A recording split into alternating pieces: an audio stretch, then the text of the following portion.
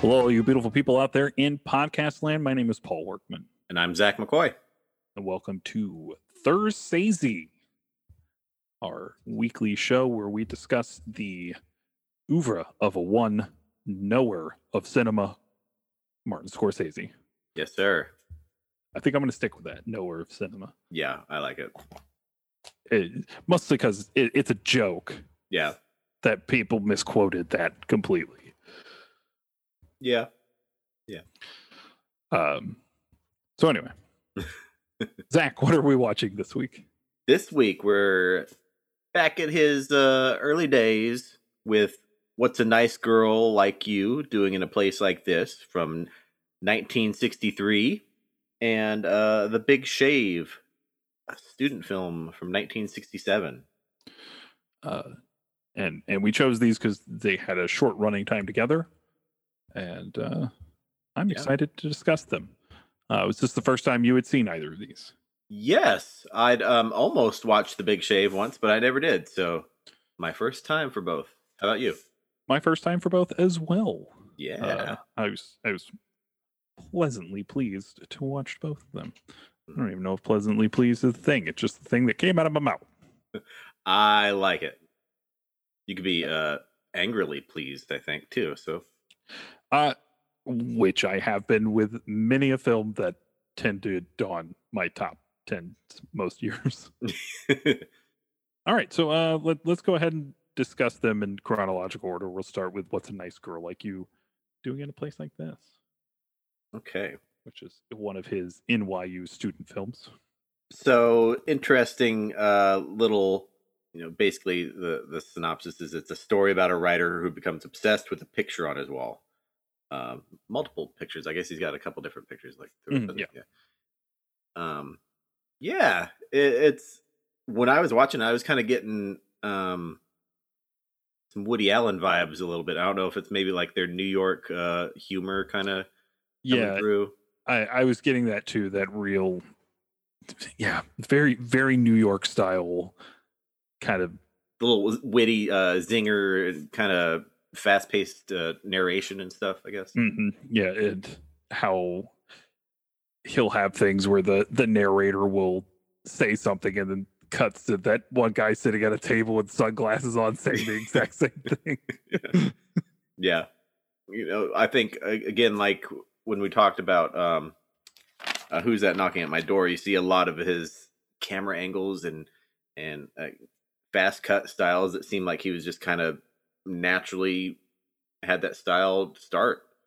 Yeah, he uses a lot of freeze frames in this one, which isn't something he does a ton of later on. Yeah. But this definitely has that student film quality to it. Yeah. Like if you were to watch this not knowing it was Scorsese at all, you absolutely would say, was this done by some student? Yeah. I mean, I can't say that I sat here and like I loved it, but I enjoyed it, and I thought the ending was pretty. It made me chuckle, and him and the ocean talking about his analyst saying that life is rife with peril. Yeah, that kind of fits in a funny note to that. Anybody who knows me on Facebook would know I posted my 6-year-old said in a joyous way, but very loud. He was like, oh God, what was it? Something about the joy, how great is life, a dark abyss or something. And it made me think of this too.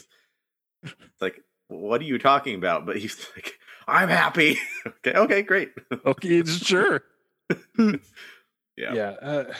This is another one where he tends to he's drawing on a lot of his experiences with people that he knows, and it has you can definitely see his love of foreign film coming through here. Apparently he had been inspired by Federico Fellini's 8.5.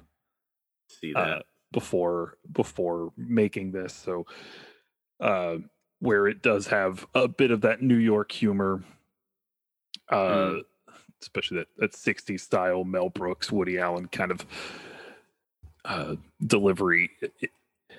it comes across as something like La Jetée, which was the basis for the film 12 Monkeys. Oh yeah. Where it's all told in freeze frames. Yeah. This isn't completely told in freeze frames, but it definitely pulls a lot from stuff like that. There's a mixture, a little bit of animation too. Mm-hmm.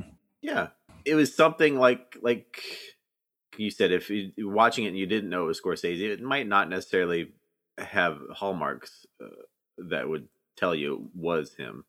Yeah, I probably would think it was more in the Mel Brooks, Woody Allen camp if you showed it to me without notice.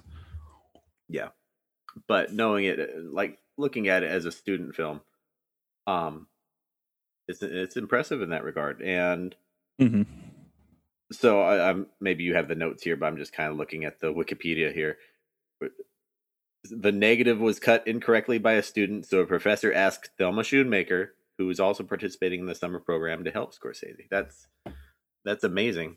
That a lifelong collaboration starts with, "Hey, can you help this guy?" No, that's absolutely amazing. And he goes on and gets put in some national student film festivals, and it gets some awards along the way. I don't have a list of awards, but I did watch an interview with him on the Scorsese Shorts Criterion special features, in which he said that it was it had won some things and gotten some notoriety, and helped him with some other stuff later. That's cool. Yeah, I think this is just a delightful little film, just about a man going through life and finding the woman he loves and falling into existential dread. Yeah, I like it. And I can't remember if we mentioned already, but it's on YouTube if you want to watch it. It's only a few minutes, so I mean, like a 10-minute short. It's a real quick watch, and I highly suggest it. It's a pleasant watch. Yeah. A little unlike our next film, The Big Shave. Yeah. I don't have anything more to say about What's a Nice Girl, except for snappy good music as is consistent in his career. Yeah, and I like that little song that was, I guess, written by probably the guy who sang it in the film, because I didn't look up who it was, but they had all the songwriting credits and stuff, and probably can't have NYU students getting paid for RIAA licensing rights like that. Right. Yep. So yeah, it's just a nice little film. So the Big Shave. The Big Shave. I guess there's not really a plot synopsis you can go off on this. It's just a guy shaving his face over and over, with some pretty dire consequences. Yeah. I went blind into it, not knowing anything about what it was supposed to be, or so I was sitting there just watching the guy shave, and I'm like, what is this, some kind of commentary on obsessive compulsive or beauty standards or something, marketing? So what is it really? It is. So again, I watched like a 45-minute long interview with Scorsese about just these short films for the 2020 Criterion release, and this was Martin Scorsese's protest of the Vietnam War. Yeah, see, I would never have got that at all. It's pretty wild. Yeah. But you have somebody just doing the exact same thing over and over with bloody consequences. It's staining the porcelain in the sink, and essentially, like, at the end of it, he just slices his neck open. It's pretty gruesome. I mean, there's not really any realistic looking wounds, but the blood is super real looking, and I was just like, I spent 2 minutes of the 5-minute runtime or whatever it has just like kind of curled up holding my knees like, oh, stop it. If I was his instructor or professor or whatever, and they watching this, I would be concerned without the explanation of what it Right. represented. Son, are you all right? Yeah. So yeah, it's essentially just self-destruction and Yeah. how that is us in the Vietnam War, especially when you hear about the kind of stories where bureaucrats would tell American soldiers to take certain pieces of land only to retreat them from the land they had taken, and then they would have to retake that land again. Oh, fuck. Yeah, it's Vietnam War is just a mess. Yeah, absolutely. And so yeah, it's set to a song that, if you didn't know it, it's sort of almost got a Louis Armstrong feeling, but it's Bunny Berrigan's "I Can't Get Started." Mm-hmm. It's a really good song and sets a weird mood to go along with it. It really gives you that, especially when you're watching, like you said, the first like 3 minutes of this, where he just comes in, he starts shaving to this song, and it's real idyllic. Mm-hmm. And it looks like you're just watching like a shaving instructional video. It's real bizarre. And then he lathers up and goes again, and then lathers up and starts cutting his face. It's for a 5.5 minute short. It's something to watch, and this is free on YouTube too. So, and this was also the first time Martin Scorsese worked in color.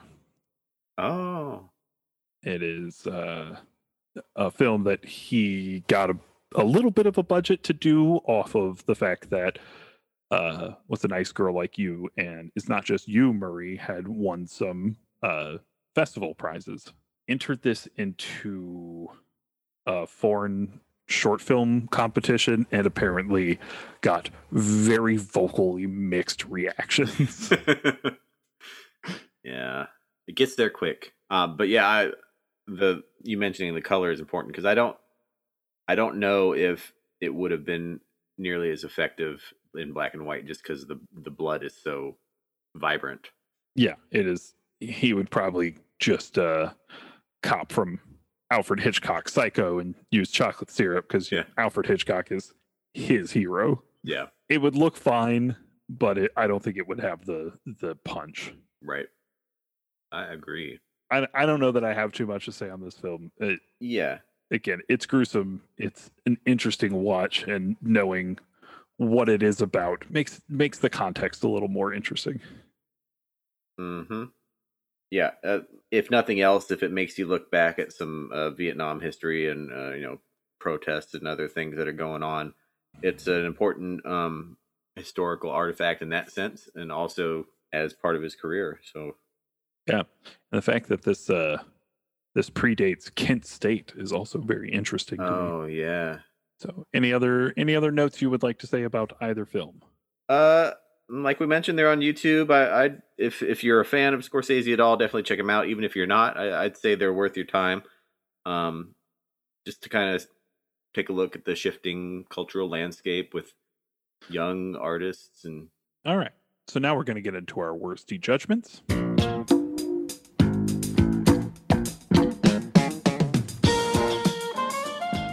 Are either of these Martin Scorsese's worst film? I hate to say, based on what we've watched so far, I think Who's That Knocking at My Door is kind of a little bit more polished work, and it's got more of a narrative. I have to say, yes, they're his worst, but just for lack of comparison at this point. But they're still good. Yeah. So. I'm gonna rank What's a Nice Girl Like You doing in a place like this lower. Okay. I enjoy it, but I kind of like that Who's That Knocking at My Door is not a complete thought, but is still workable. Yeah. For how pieced together it is. Mm-hmm. And I just love the visual component of The Big Shave, and considering that that's what it's about, I think it's very effective. And if I had to rank them, I'm probably putting Big Shave up top right now. Okay. Yeah. They're not far apart from me. Yeah. I'm curious to see where they're going to end up, but I also don't think I'm going to continually rank them. I'll give my thoughts on them here. Yeah. I'll keep with his actual filmography. You know, we'll cover a couple of things that aren't necessarily films or things that he worked on, but isn't like his narrative voice.